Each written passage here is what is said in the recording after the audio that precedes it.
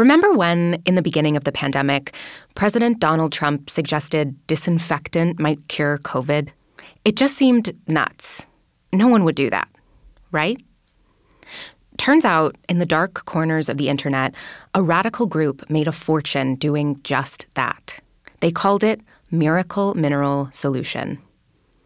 On this upcoming season of Smokescreen, Deadly Cure, host and reporter from Bloomberg, Kristen V. Brown, tells the unbelievable story of how a family on the fringe defrauded thousands of people across the globe into buying a miracle liquid made of poison, and the people who fought to take them down.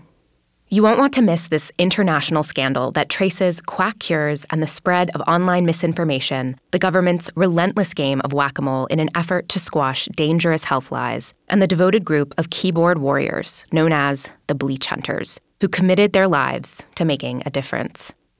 Subscribers to The Binge can hear the entire series ad-free right now. Otherwise, listen weekly wherever you get your podcasts. You can check out this clip to hear more.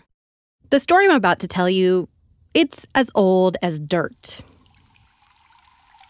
And yet, like any great story, it perfectly explains the moment we are currently in. It's a story about a man and a magical potion. Something he says will save the world for just a few dollars a vial. But there's a catch. That potion, it might also kill you. This is no run-of-the-mill elixir, though. It's a miracle cure. A cure that people all over the world believe in. Factions form for and against it. Spiritual warfare has ignited, at least in places like Reddit and Telegram. Real damage has been done. Lies spread. Lives hang in the balance. It was only positive things because chlorine accidentally. This is the story of what happens when it's hard to sort the facts from the fiction. There's this one video I keep coming back to. It starts with a black screen, white text. It reads, "A gross negligence of the First Amendment being observed in real time." Real time is in all caps. It flashes on the screen like a warning and gives you the impression you're about to see some sort of shocking miscarriage of justice. You are not. Anyway, it's dated April 2020, right at the beginning of the pandemic. You're crossing property, okay? The video is a grainy, handheld recording, probably from a phone. We see an officer standing on the front steps of a single-family home with a front yard covered in dirt and patchy grass. It looks like the South. The camera is trained on his back, about 5 feet away. He's posting a piece of paper to a door. And the man behind the camera, his name is Jonathan Grennan. Jonathan's dad, Mark Grennan, is that man with the magical potion, the salesman. And the cops have just showed up to shut them down. What's your name? Deputy. Deputy, okay, you too? The camera swings around to 2 other men who are watching over the scene. They're armed, badges hooked onto their belts. Okay, I got you guys. Guess what? I'm going to the sheriff with this. The the Constitution, the First Amendment says Congress shall make no law. Okay? I don't have a law. And you are harassing me? The cops aren't just here for Jonathan. They're here for his family, too.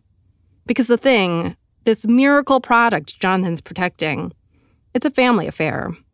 Together, they've built a whole business empire around it. A church, global following, and a fortune. It's no wonder Jonathan is pissed the cops are here. There's a lot at stake. You guys, you should search your souls.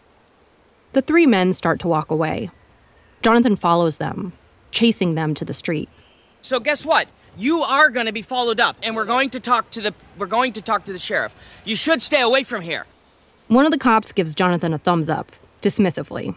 He gets into his car.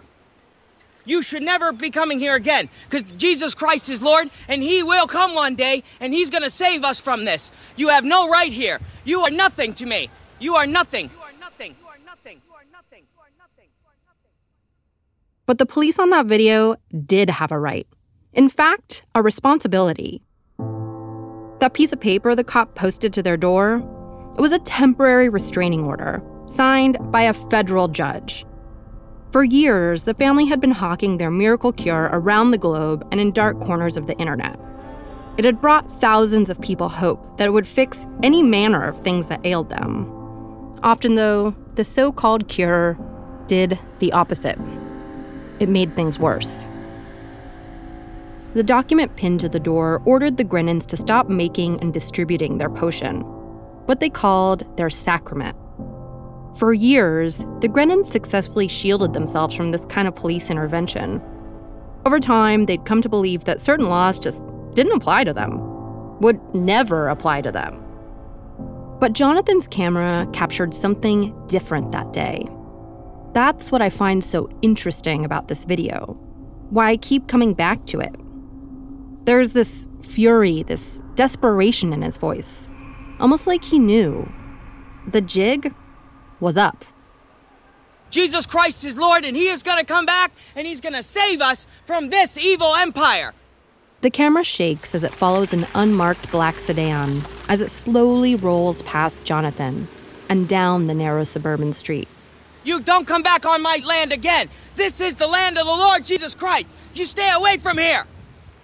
They would be back.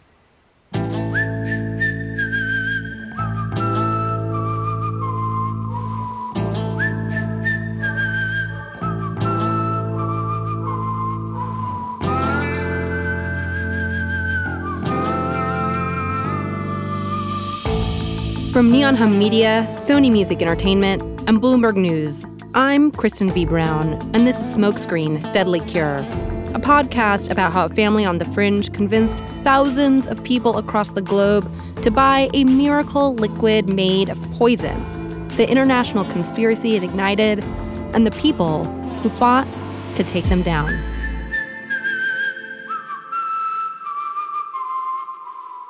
From Neon Hum Media, Sony Music Entertainment, and Bloomberg, subscribe to Smokescreen: Deadly Cure on Apple Podcasts to binge all episodes now, or listen weekly wherever you get your podcasts.